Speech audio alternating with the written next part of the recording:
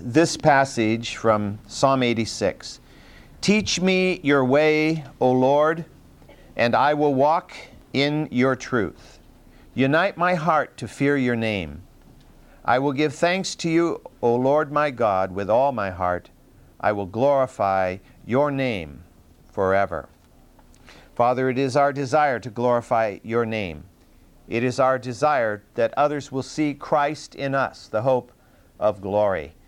Father, we live in a sin-sick world where so many who may even have heard of the name of Christ have no interest whatsoever because they don't know what they're facing. They have no concept of what the life to come will be. And so, Father, I pray that our lives will so reflect the glory of Christ that His beauty will be seen, that sin will be shown for what it is, that the fire of our God will burn away the dross in our lives, that we might shine like gemstones in the light of your word. We ask your word to shine in our lights today. Guide us in our study of it, I pray. Father, and I do pray for this last service of the Genesis weekend, and as they dedicate the summer missions teams, that your presence will be felt in a powerful way, that these young people who are serving you overseas this summer will sense the hand of God resting upon each one of them, empowering them for preparation and then for fulfillment. And then, Father, we also pray for those that have come for this weekend to look at Simpson College as a possibility for their future, that you will choose the ones that should be with us and grant safe journey home for all. Now I do pray for the President of the United States and for the Prime Ministers of Britain and Spain as they meet in the Azores, that even if they don't even sense your presence, you will lead them, that they will make wise decisions, that Lord, our President will particularly have the wisdom of God in every decision. And again, we would pray as we have prayed before, because you are almighty, you are able to replace, remove, to change the government of Iraq without war even being necessary. We pray that you might raise up from within that country a new leadership, one that would allow opening for the gospel of Christ, above all, to be preached in that land. And we'll thank you for what you do in Christ's name. Amen. Today we're going to look at some really interesting truths from Scripture. Not that they aren't all interesting, but ones that have really particular application to struggles that we may have. We're in the 21st chapter of 2 Samuel, and we're reading at verse 10. Reading at verse 10. And Rizpah, the daughter of Ai, took sackcloth and spread it for herself on the rock, from the beginning of the harvest until it rained on them from the sky, and she allowed neither birds of the sky to rest on them by day, nor beasts of the field by night. When it was told David what Rizpah, the daughter of Ai, the concubine of Saul, had done, then David went and took the bones of Saul, the bones of Jonathan his son, from the men of Jabesh Gilead, who had stolen them from the open square at Beth-Chan, where the Philistines had hanged them on the day the Philistines struck down Saul in Gilboa. And he brought up the bones of Saul and the bones of Jonathan his son from there, and they gathered the bones of those who had been hanged. And they buried the bones of Saul and Jonathan his son in the country of Benjamin in Zelah, in the grave of Kish his father. Thus they did all that the king commanded, and after that God was moved by entreaty for the land. It's very interesting that whatever family these 7 men had. Now you remember, if you weren't here last week, because of the sin of Saul in violating the covenant that Israel had made with the Gibeonites many generations before, because of Saul's murder and attempted ethnic cleansing of the land of these Gibeonites. The Gibeonites, of course, were not Israelites. They were Canaanites. But a treaty had been made between Israel and the Gibeonites, and it was a treaty before God. And therefore, Saul's violation required payment for the sin that was perpetrated on these people. So God had sent a famine to the land because the people of Israel were going blithely along their way, marching down the road to this vast empire that David had created under the strength of God, this empire that stretched clear up to the Euphrates River up here. And they were moving without concern for the past, apparently. And so God said it was payday. And so he sent a drought, a famine. And this famine impacted the land for 3 straight years.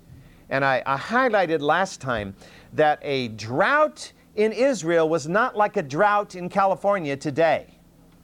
A drought in California, we can have 3 years of drought in California, and you know, basically we don't really feel it very much because we've got reservoirs all over the place. We've got the capacity to pull water up from underground. But in Israel in that time, there were no reservoirs, and there was no capacity for deep drilling, and there were no conduits bringing water from 300 miles away. And so you had immediate impact. No rain, no crops. That's just the way it was. No crops, no food. No food, you die. You didn't have the FAO or United States international agencies bringing in carloads of food to feed the dying people. There was no way to provide for people who couldn't grow their own food. And so this was a tragedy that was sweeping over the land. David went to God to try to find out what was the reason for this drought, and God said it's because of the sin of Saul against the Gibeonites. So David had to humbly go before the Gibeonites and say, what can we do to redress this sin? And the Gibeonites conferred together and they said, give us 7 of Saul's descendants.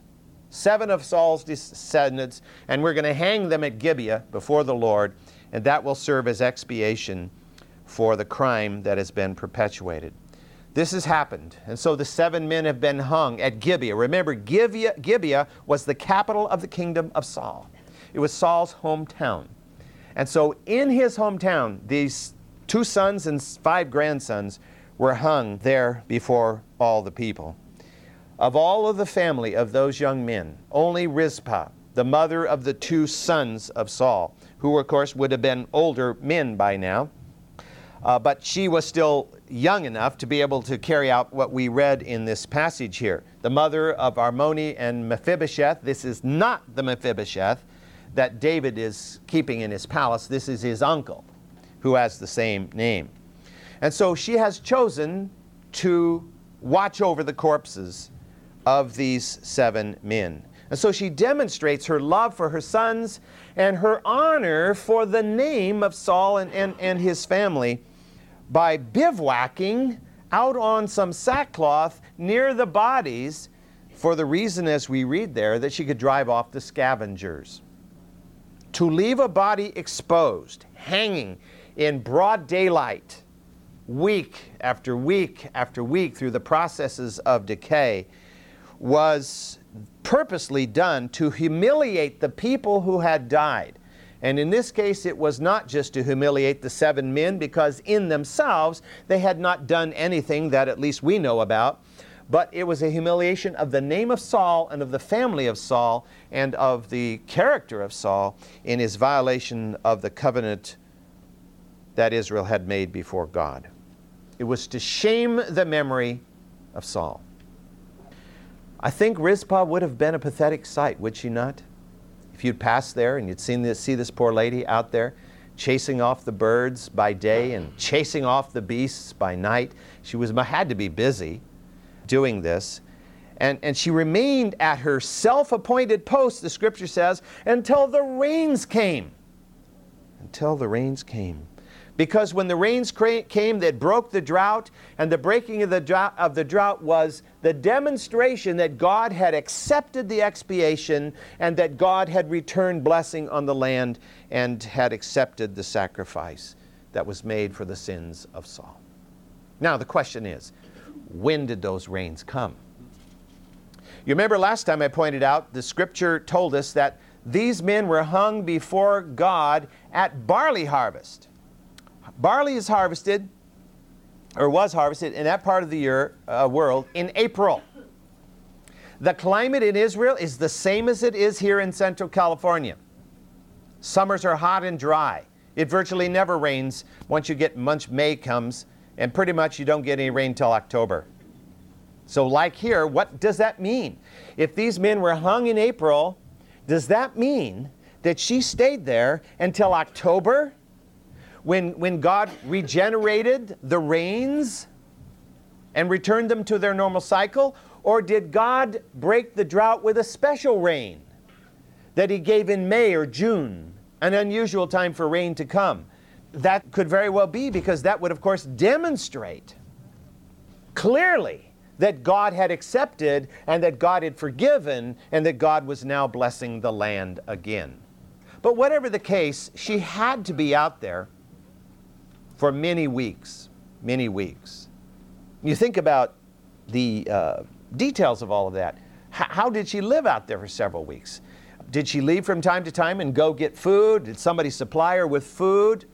We don't know. I really have a strong feeling that people who were sympathetic, for her at least, probably provided her with food so she could maintain her vigil. David's heart was touched, hearing about what Rizpah was doing. As Rizpah sought to honor the name of her sons and of her family, David was moved to make a gesture in her direction. When the bones were taken down from the gibbets and were going to be buried, David ordered that men go over to Jabesh Gilead, which is over on the other side of the Jordan over here, and get the bones of Saul and Jonathan. Remember when Saul and Jonathan had been killed on the Mount Gilboa, that the Philistines, the Philistines had taken their bodies and hanged them on the wall here of Bet-Shan city right here in the Jordan Valley.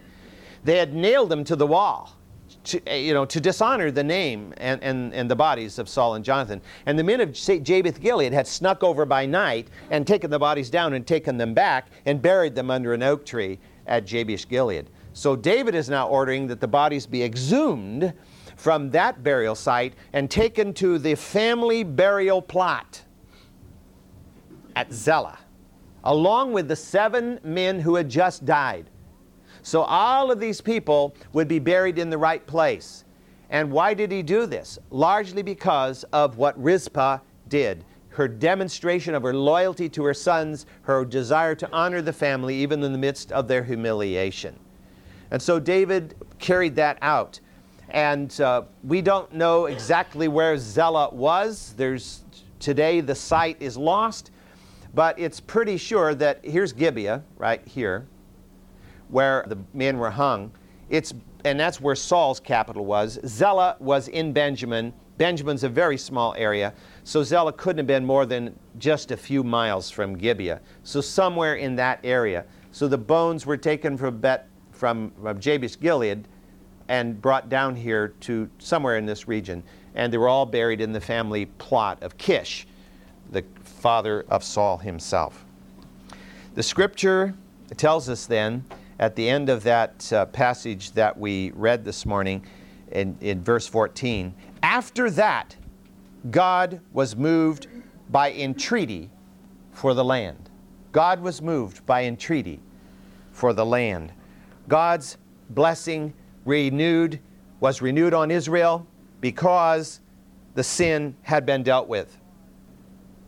This phrase, I think, makes it very clear to us that God does not hear prayer until we have dealt with the sin in our lives. Sin must be cleansed for God to hear the prayer of His people. Israel was His people. This, I think, reminds us of the fact that we must heed the still small voice of the Spirit of God. And how do we hear that still small voice of the Spirit of God? This is how we hear it. Rarely are you going to hear God actually speak in your ear. This is how He speaks to most people, most of the time, all the way around the world. If we want Him to hear our prayer, we must face our sin. We must not rationalize it. We must not justify it. We must not ignore it. We must confess it as David did here. Even though he was not responsible. David had nothing to do with it. Yet David had to go before the Gibeonites and ask them for what can be done to expiate the sin. David gives us a good example. Let me read from just one verse from Psalm 32, verse 5. I acknowledged my sin to you, and my iniquity I did not hide. I said, I will confess my transgression to the Lord, and you forgave the guilt of my sin. That's what it takes, is confession, and God forgives. It doesn't take penance. That's a human way of dealing with things. That's a rationalistic way of dealing with things. To feel like that's just confessing is not enough. I've also got to go walk in a bed of coals or lay in a bed of nails or some other such thing. I got to punish my body. That's not scriptural. Scripture says if we confess our sin, He is faithful and just to forgive our sin. Because to confess our sin is to bow our knees and our heart and humble ourselves before God Almighty. Anything you do to your body is irrelevant compared to the humility of the Spirit that it takes to truly confess sin. It took the blood of 7 men to justify or to satisfy the justice of God concerning Saul's sin against Gibeon. You and I are so blessed by the fact that for the past 2,000 years, it's taken the blood of Christ alone, only the blood of Christ, to satisfy the justice of God for every man, woman, and child that has bowed the knee before Christ around the world for 2,000 years. We don't have to sacrifice somebody in our family to pay for our sin or offer ourselves to die to pay for our sin, because Christ has already done it. The last part of this chapter is, it sounds mundane when you read it, but it's really quite a blessing. Let's read it, verse 15 of 2 Samuel chapter 21. Now when the Philistines were at war against Israel, David went down and his servants with him. And as they fought against the Philistines, David became weary. Then Ishbi-Benob, who was among the descendants of the giant, the weight of whose spear was 300 shekels of bronze in weight, was girded with a new sword, and he intended to kill David. But Abishai, the son of Zeruiah, helped him, and struck the Philistine and killed him. Then the men of David swore to him, saying, You shall not go again with us to battle, that you may not extinguish the lamp of Israel. Now it came about after this that there was war again with the Philistines at Gob. Then Sibbecai, the Hushaite, struck down Saph, who was among the descendants of the giant. And there was war with the Philistines again at Gob, and Elhanan, the son of Jer-Oregim, the Bethlehemite, killed Goliath the Gittite, the shaft of whose spear was like a weaver's beam. And there was war at Gath again. And there was a man of great stature who had 6 fingers on each hand and 6 toes on each foot, 24 in number. And he also had been born to the giant.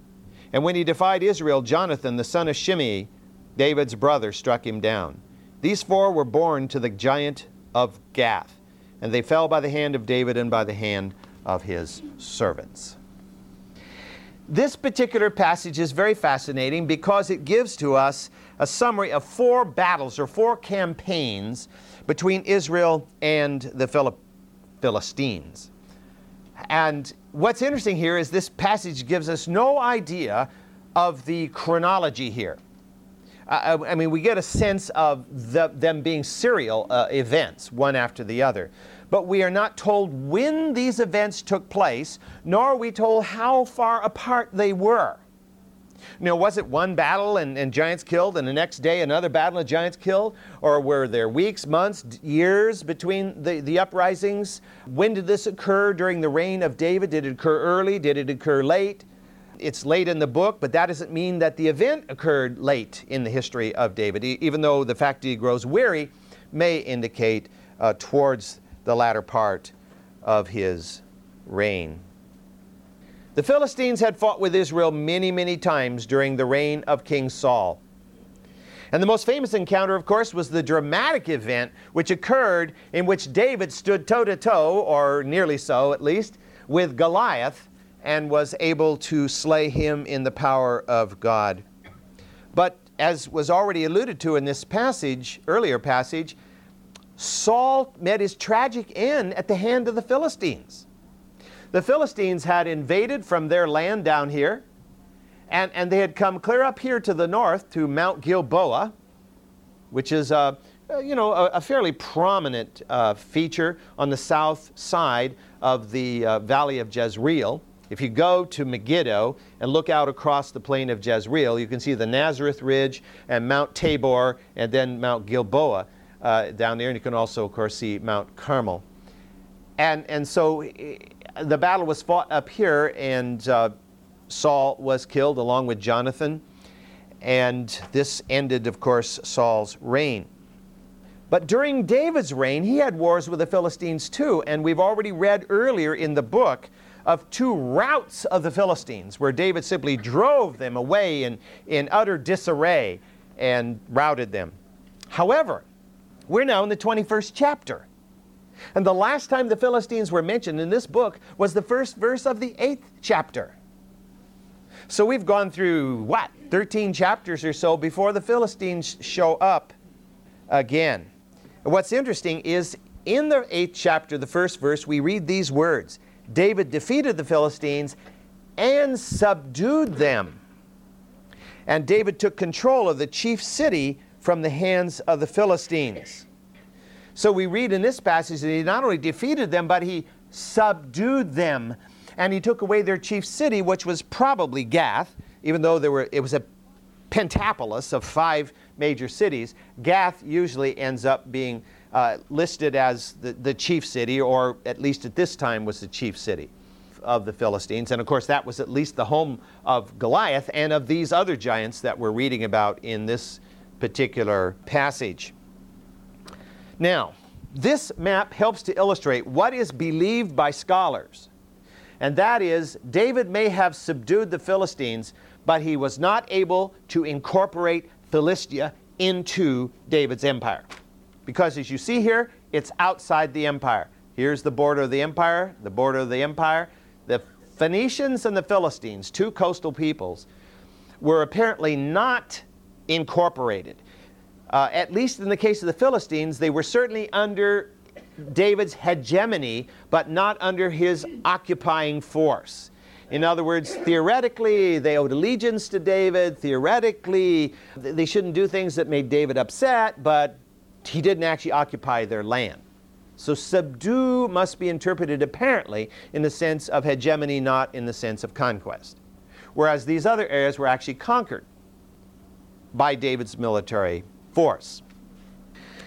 So are we talking about the events that led to that subduing? Are these 4 giants and the 4 uprisings that are listed here part of that subduing of Philistia? Or are they examples of the Philistines demanding their rights after they have been subdued? Uprisings against David's authority, against his hegemony, under the leadership of these 4 big dudes. Slow learners, yes.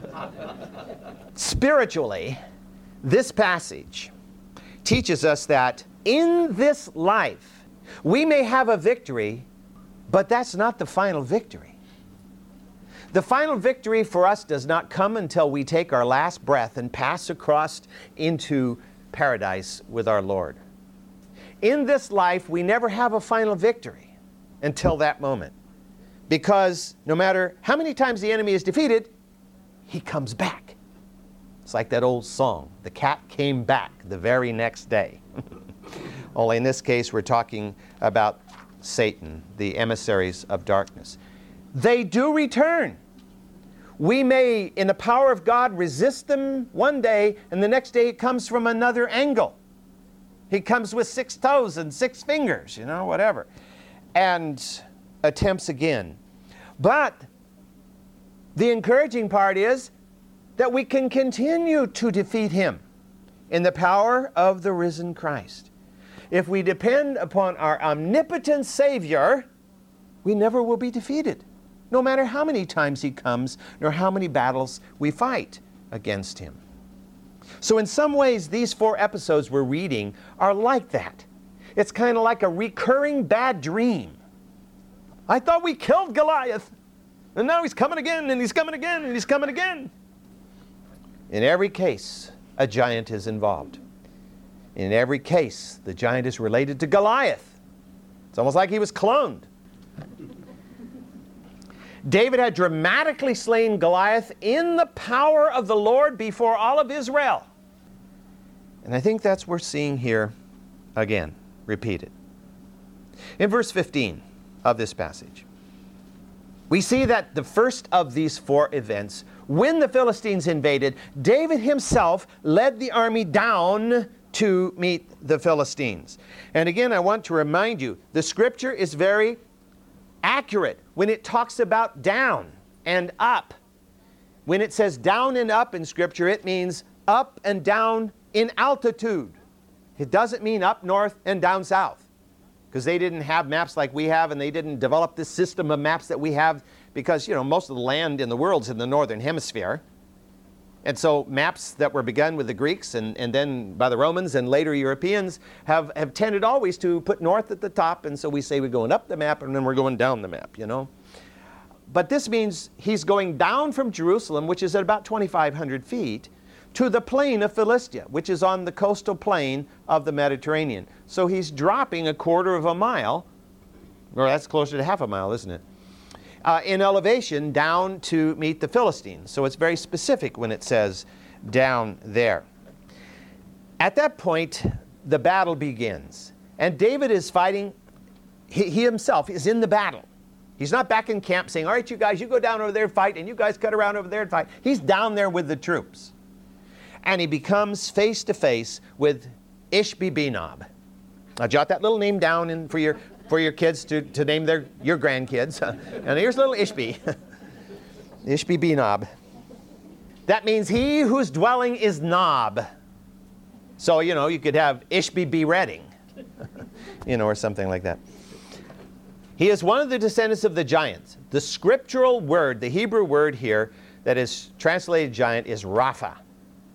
And there's a valley to the west of Jerusalem called the Valley of the Raphaim, the Valley of the Giants. It's believed that he was probably a son of Goliath.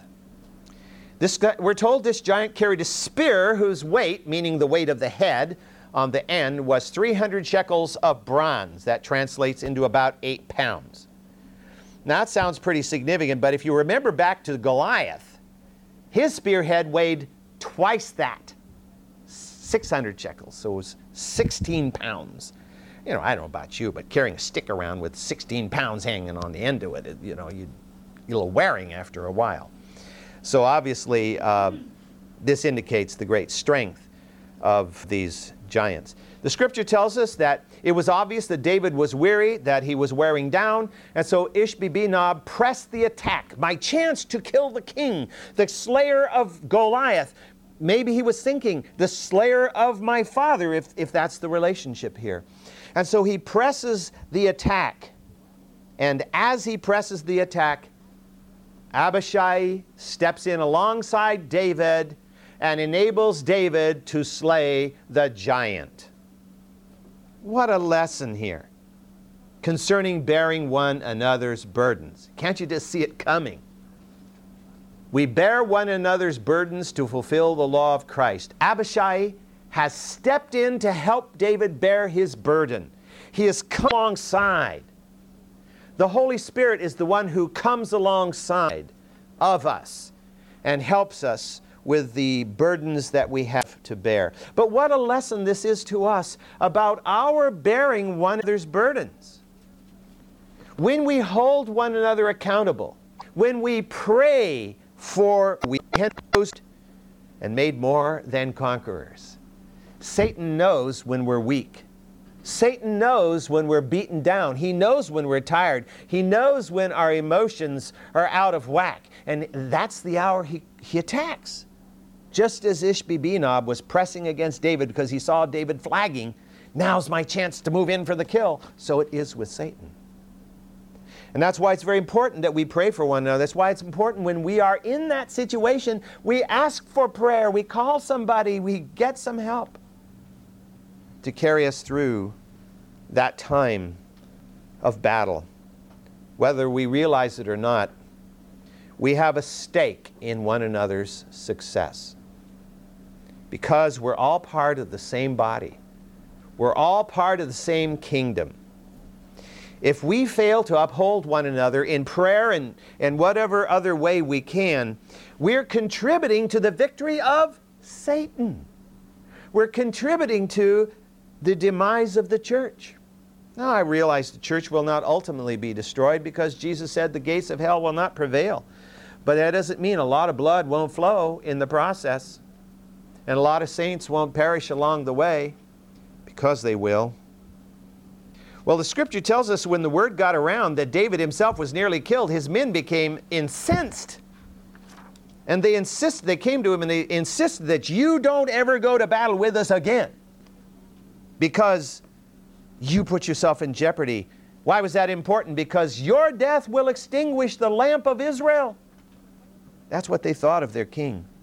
Never before in the history of this country had such glory been Israel's. Never. And they knew that it was because God had used David to create this great empire and to give them peace like they had never known peace before. They had true shalom in Israel for much of the time of the Davidic Empire. They didn't have to worry about, oh, I see some group of people moving over there. I need to be careful. Are they a band of evil men coming to attack us? Are they Midianites or Amalekites or Moabites or whoever? I mean, a lot of these people were nomadic peoples who ranged over the landscape. And as I've highlighted before, sure, nomads lived by raising animals, but their excitement in life came from raiding communities and capturing women and gold, and that's the only excitement in their lives, other than, you're a little boring after a while just raising donkeys and camels. And so to have peace in the land, Pax David, the Davidic peace. And they knew David was the catalyst for all of this, and his death would be disastrous. And I think some of them also understood that he was the light of God in Israel. God's light was shining through David onto the people of Israel. And they knew to lose him might jeopardize God's favor. In the next chapter, which we'll be getting to soon, David writes, "You are my lamp, O Lord." And then he says, "The Lord illumines my darkness." In verse 18 of this passage, we find a second giant named Saph, S-A-P-H. The word means goblet or basin, some kind of a water-holding vessel. And he too apparently was a son of Goliath. And the Philistines rallied around this champion at a place called Gob. We don't know where Gob was. It apparently was near Gath here. Gob means locusts, as in grasshoppers. So that could be almost any place, because grasshoppers are always a pain over there. It became the site for yet another giant slayer to emerge on the scene. Now, this passage is very brief, but it hides a very, very important truth. And the truth is in the name of the Israelite giant slayer. His name is Sibbecai, which means Yahweh intervenes. Yahweh intervenes. Here's a man whose name is so appropriate to the task. Yahweh intervenes. And it reminds us of the fact that the battle belongs to the Lord, not to us. God truly intervenes on our behalf. If we trust Him, and if in faith we commit our way to Him, He will slay the giants that threaten us. Brad? Question for you. I noticed in here it talks about the different giants being slain. Obviously, there's battles involved there, but it doesn't mention anything else about the battles. Right. My question is, back then, wasn't it very common for if the champion was slain, the battle was pretty much over at that point for the side that the champion was? Theoretically, yes. Theoretically, yes. Pretty much that they were done. Everybody ran the other direction. Right. Is that pertinent to this, or are they just I was just curious, because normally there's something about the rest of the battle, how many die. Yeah. And there isn't, as you see there. We don't know how many Philistines there were. We don't know how long the battle took. It almost looks like it's a one-on-one thing, a champion versus champion in every situation. And the fact that the Philistines do not prevail may mean that, okay, we're beaten again, we'll go home, but now we've got another giant, we've got another champion, let's do it again. It's kind of like the enemy never gives up. Jonathan? Well, also I would think that if they were actually attacking Israel, they would make some progress into it instead of having all the fights being in the local towns. That's right. Right, all the battles being fought in Philistia. Yeah, they're not making much progress here. As is true of the enemy. Satan does not make much progress in our lives if we confront him with the Lord, if Yahweh intervenes and grants the victory here. I hate to leave it here. Don't? Okay. Verse 19. Another Philistine uprising occurs near the city of Gob. Brad, they just don't give up. They're back at it again. As in the previous case, the battle centers on the Philistine champion and the Israelite champion. The Israelite was a man from Bethlehem whose name is Elhanan, which means God has been gracious. God has been gracious. And this passage tells us that the victim was Goliath the Gittite. Whoops! He's been resurrected, and he's back. Oh no! Well, if you go to 1 Chronicles chapter 20, verse 5, which is the parallel passage, it tells us that this was Lami, brother of Goliath. So many scholars think that in the Masoretic text, as they kept copying and copying and copying, somehow the brother got dropped out of the 2 Samuel passage. And so it should read Goliath the brother. The brother of Goliath the Gittite rather than Goliath the Gittite. Whatever the case is, this could be Goliath Jr. It could be Goliath the Gittite, only his son, Junior. Only Junior is now big boy. And because the scripture tells us that he wields a weapon the same size that Goliath did. That his spear was the size of a weaver's beam. And remember, we talked about that, the looms of that day. You had upright and crossbars that held the looms together, and the uprights were usually about 2.5 inches in diameter. And so we're talking about a big hunk of wood here. You need a big hunk of wood to hang 15, 16 pounds of steel out on the end, or bronze, or anything else. I should say iron, not steel. And it's interesting here, he is slain in single combat with Elhanan. With God will be gracious. One is killed by Yahweh intervenes, another is killed by God will be gracious. There's no doubt that the enemy is too strong for us. We try to deal with the enemy one-on-one and we are in deep trouble. We must keep reminding ourselves that we have Sibaki, we have Elhanan. God will send Abishai alongside. Whatever form that comes in, others to pray for us, the Holy Spirit standing with us, an angel coming to minister to us, as the scripture teaches, because the battle belongs to the Lord. Let me just finish this passage. We'll run over a couple of minutes here. Finally, we have the last of the giants of Gath, of the Rapha.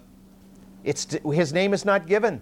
Where we're told he was a man of great stature, maybe even larger than Goliath. If he was the son of Goliath, it's possible, that he grew even bigger than Goliath did.